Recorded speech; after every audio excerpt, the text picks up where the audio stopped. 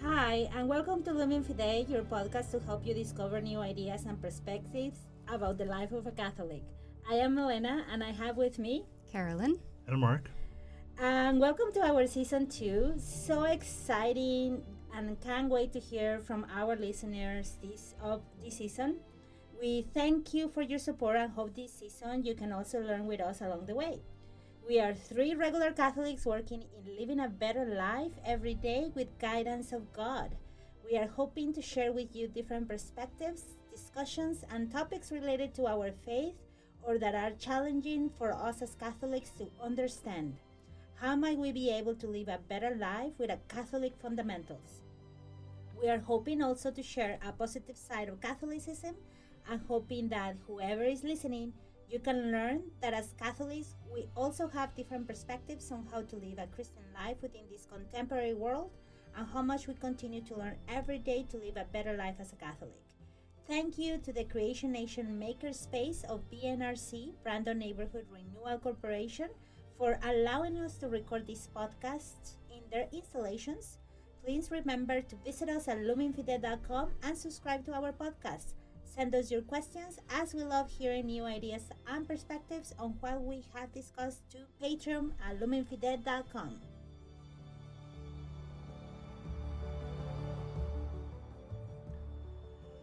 Well, hello, folks. Today we're going to talk about the movie The Mission. And I should have looked when the movie was published, but it starred Jeremy Irons and Robert De Niro.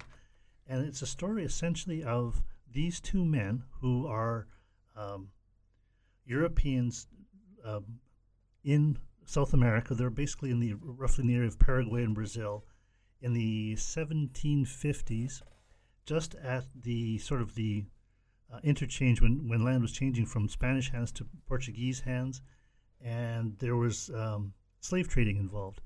And what turns out is that Jeremy Irons is a Jesuit priest. He's sort of I don't know if he's like the head of the church in the area. Like, he's not a bishop. I think he's just the ranking priest in the area. And Robert De Niro plays his name escapes me, Mendoza, Captain Mendoza, who is a mercenary, a Spanish mercenary, who is also a slave trader, and more. But we'll talk about that as we go. And the story is about the interaction between the two men and how very different their worlds are and how they overlap, and eventually one sees the power, the true power of the other man's world. And I think I'll leave it there. Thank you, Mark. Okay, yeah, well, I guess for me, this movie, I remember watching it, maybe I was 12 years old, and one of the, maybe I didn't get a lot of the historical elements of it, but the main story of the fight against to defend human beings, I did get it as a little girl. One of the things that I remember from this movie when that as an early age was where it was situated, or where it was filmed, basically in Peru, in the Iguazu Falls, right?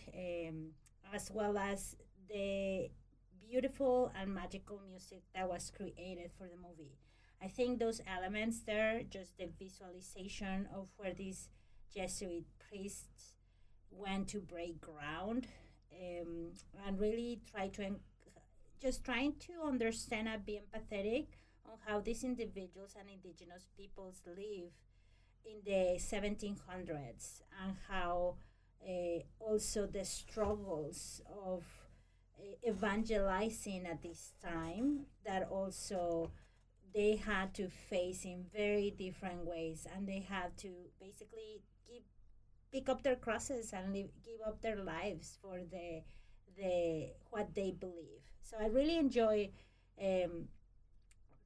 as a little girl, that part, and as I carried it along with me, those were the moments that I always remember. The message, the visuals, where they were at, and the music that make it very inspirational, very memorable.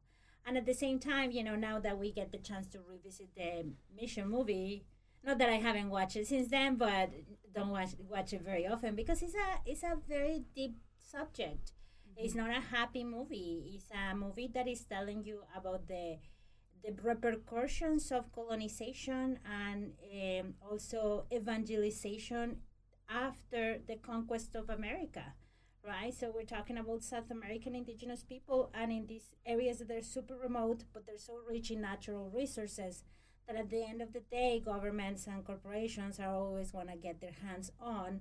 So how a very insignificant group of priests try to protect their life and the basics of human rights, and how uh, very broken character that is Robert De Niro is amazing. The actors too, right? Robert De Niro brings into the equation that brokenness, that evil per se, of that guy that was hunting down human beings to put them into slavery and making money, and going into a point in his life that he even kills his own brother for uh, this love that he had for just have power at the end of the day. It's those scenes that we come back, right? The power to have that, the power of owning your partner as well, right? Not only about the money he's getting from those indigenous peoples, the name that everybody in those little towns, they know who Mendoza is, right? They know the brutality that he brings into slave trade as well, but also not even a pity or an empathetic human, like a care of his human being towards his own brother, right? To say, I forgive you. Not at all. So he was basically an antithesis of what the Jesuits' message is all about. Yeah, instead of for the glory of God, it's for the glory of Captain Mendoza. Exactly. Yeah. Absolutely. Yeah, the whole movie really, I mean, when you look at it from a broader perspective and then zoom in on the characters as well and their interaction between each other, it really talks about that power struggle. There's the struggle of the power of the world versus the struggle of the power of faith and divine power. And those two, I mean, there's obvious kind of the sphere in which they overlap is, I mean, it's the reality we live in, right? But I think if you take maybe a broader perspective at the end of the film, I really like the message that the movie gives, because there's hope at the end of it, even though it seems so devastating. When you look at it from that divine perspective, it's amazing. Every time I watch the movie, I cry. And I think it's because it's spreading that message of hope that even when things look most dire, and despite all the devastation that's happened throughout the movie and all the failings of the individual characters, there's still that underlying message of hope and salvation that we gain from the Christian perspective that leaves room for hope at the end of it all. Yeah, he had a very specific way, like the magistral representative of the queen, the Spanish queen, and the Catholic, right? He had a very way, it didn't matter, I don't remember very well how he phrased it, but he gave, there's nothing, at the end of the day, there was nothing that he could have changed. The worlds are colliding, right? The only thing that he sees is the hope that there is a different way to approach or to get inspired by all these calamities that are happening. He phrased it in a very unique way, as you mentioned, Caroline, for sure.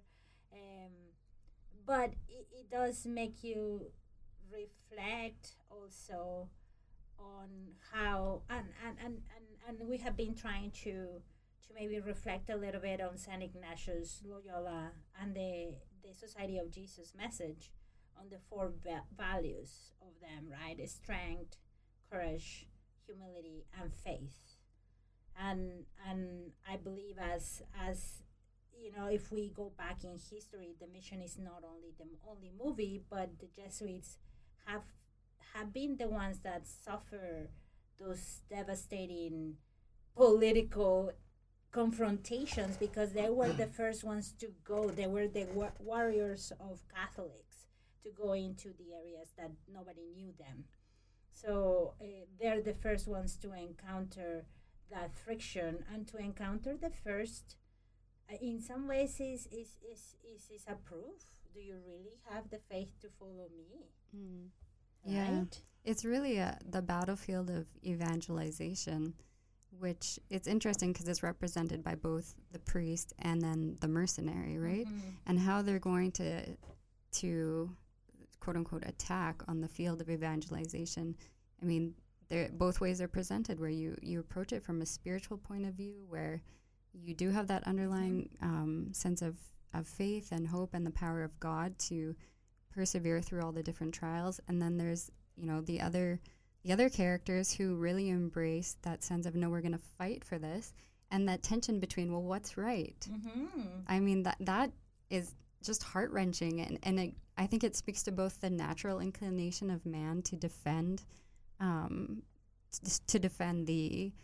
the vulnerable, the poor, the marginalized. I mean, the people that they're trying to defend, they need help, right? But at the same time, I can't remember the main character's name, the priest. Jeremy Irons, whoever that is. Jeremy Irons, yeah, amazing actor. I don't know how I forget his name, but, he embraces the monstrance and the power of the cross and faith in the face of the soldiers, right? And I think that's something for us to reflect on. Within the field of evangelization and spreading the kingdom of God, most of us are probably not within, a new culture and spreading it for the first time in that place. How do we do that in our own lives, in a culture that's now post-Christian, within our own families, within our own friend groups, within our offices and our community?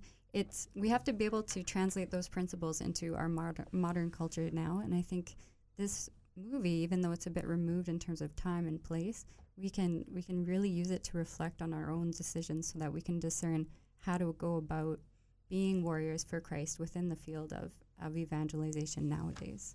It's funny you mentioned discernment, because actually that's one of the main goals of St. Ignatius of Loyola teachings. It produces a lasting sense of prayer, or peace, discernment of the spirits, right? It's trying to reflect on your own demons in some ways as well, right? Yeah, well, you can see in the movie, each of the characters has their own flaws and their own strengths, and that interaction, how they play out it's within the real world, within real time, and there are real consequences to that as well. I know. I think it's interesting how when the movie opens up, and one of the first things that the character who plays, or Jeremy Irons, who plays the Father priest. Gabriel.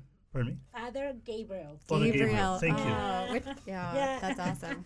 The angel of the message. Exactly. Yeah. Yeah. But he says, we see them, they open up on the scene where they're paddling towards the falls, beautiful. where the Guarani are above the falls. And he says to the more junior priest, I have to go, I sent him there myself. So he's going to, basically what's happened is the previous missionary has gone up into the neighborhood. The Aboriginals didn't agree with him, and they killed him. Well, they didn't kill him. They just sent him back downstream, tied to a tree, and he died, of course. Yeah. But Father Gabriel is coming back up, and he's recognizing his personal responsibility that he sent the man up there, but the mission still has to be done. So he doesn't want to delegate that to the fellow who wanted to go, who said, no, he was my partner. It was our territory. I should go up there. And Father Gabriel says, no, I'm going to go. It's my responsibility. Unlike Captain Mendoza, who goes, it's entirely on his own mandate. Like, he's going into these areas, and he's exploring and doing what he wills, irrespective of what anybody else wants. He's motivated by profit and probably by a lust for power as well. So it's interesting that, and I think there's parallels between then and now. Although it's set in the 1750s, I very much think there's lots to ponder on about then versus now. One thing that really struck me was, yes, there's the natural beauty, and then there's the constructed beauty of the Spanish and Portuguese settlements. So they got the beautiful buildings. But what really strikes me is when these priests go up and when Father Gabriel establishes a mission there, one of the things he does is he and I'm not going to say civilizes, but he organizes the people who already had a civilization, but it was a subsistence civilization. He helps them to organize in such a way that they're no longer just subsistence, but that they're profitable. They're not only meeting their own needs, but they're meeting a surplus of needs, which allows them leisure, which is what we're built for. We're not built to be constantly working, which is what is dictated by a subsistence environment. Although people make it out that the rainforests are so lush and beautiful, they're not very nutritious. There's not a lot of free energy there for people to eat, but a lot of biomass for people to eat. So they have to work at it. And they show the people farming. They show the people, and it's interesting, they're building permanent structures, so they're not living out in the open anymore, which reduces their cost of staying alive. They don't have to worry about cold or insects or weather, so it makes them more sustainable.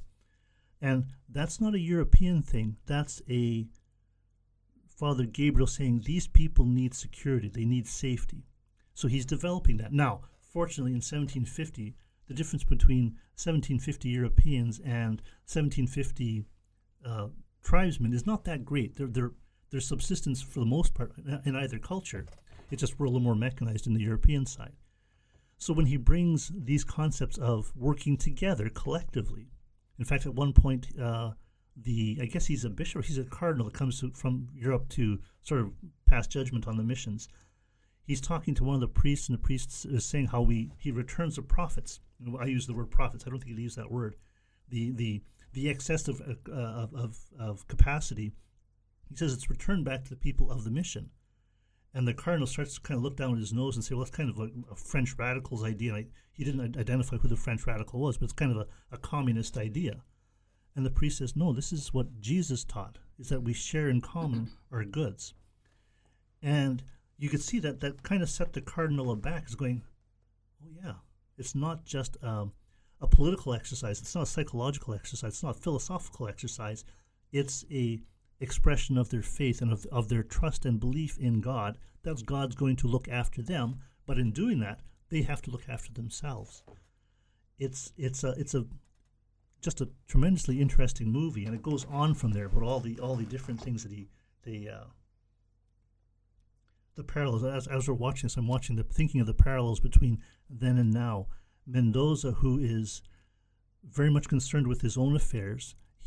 And when he finds his brother is in love with the same woman he is, he doesn't look at the effect of the woman, what's going to happen to her when he kills his brother. He just sees he's been affronted. And I thought it was interesting, and in so many cases of PTSD where people suffer PTSD because they're shocked at what they can do, what they found themselves, the situation they found themselves in, what they're capable of. And I think that's very much what Captain Mendoza was experiencing, is he realized that not just the death of his brother, that sort of was the watershed or the waterfall, if you will, if we're going to use the analogy, of his wicked, self-directed life, self-focused life. He was his own goal. When he realized it was all for naught, it's nothing. I just killed my brother for my own arrogance, for my own pride.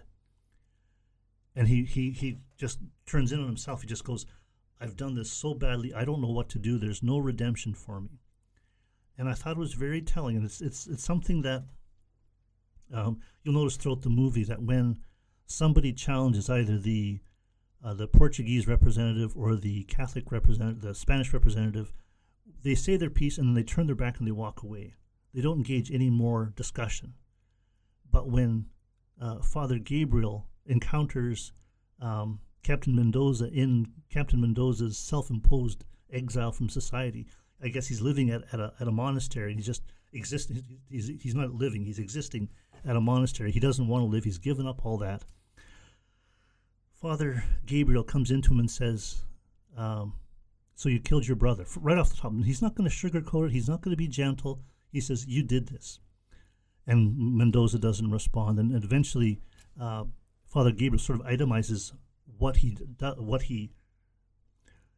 itemizes what Captain Mendoza thinks of himself, and very insightfully. I think he's dissecting Captain Mendoza quite thoroughly.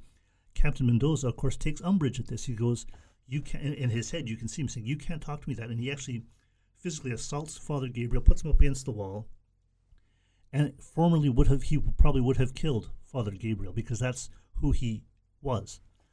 But then he catches himself. He realizes, I'm doing why I'm here. I haven't changed. I haven't done anything. I am beyond hope. In his mind, he's thinking, I am beyond hope. And then Father Gabriel says, you've got a chance. Not in yourself, not in society, because he even points out that the law can't touch him because it was a duel. He's not legally culpable for killing his brother. But morally, he certainly is. And that's where Mendoza is crucifying himself. So when Father Gabriel gives Captain Mendoza the chance for redemption, because of course he's still alive, he's still a human, he can be forgiven. He has to subsume his will to God's will. And that's the chance that Father Gabriel gives Captain Mendoza. And I thought it was interesting. Captain Mendoza at one point says, Father Gabriel lays down the challenge, will you accept that chance of redemption? And Captain Mendoza, and I think very tellingly, says, I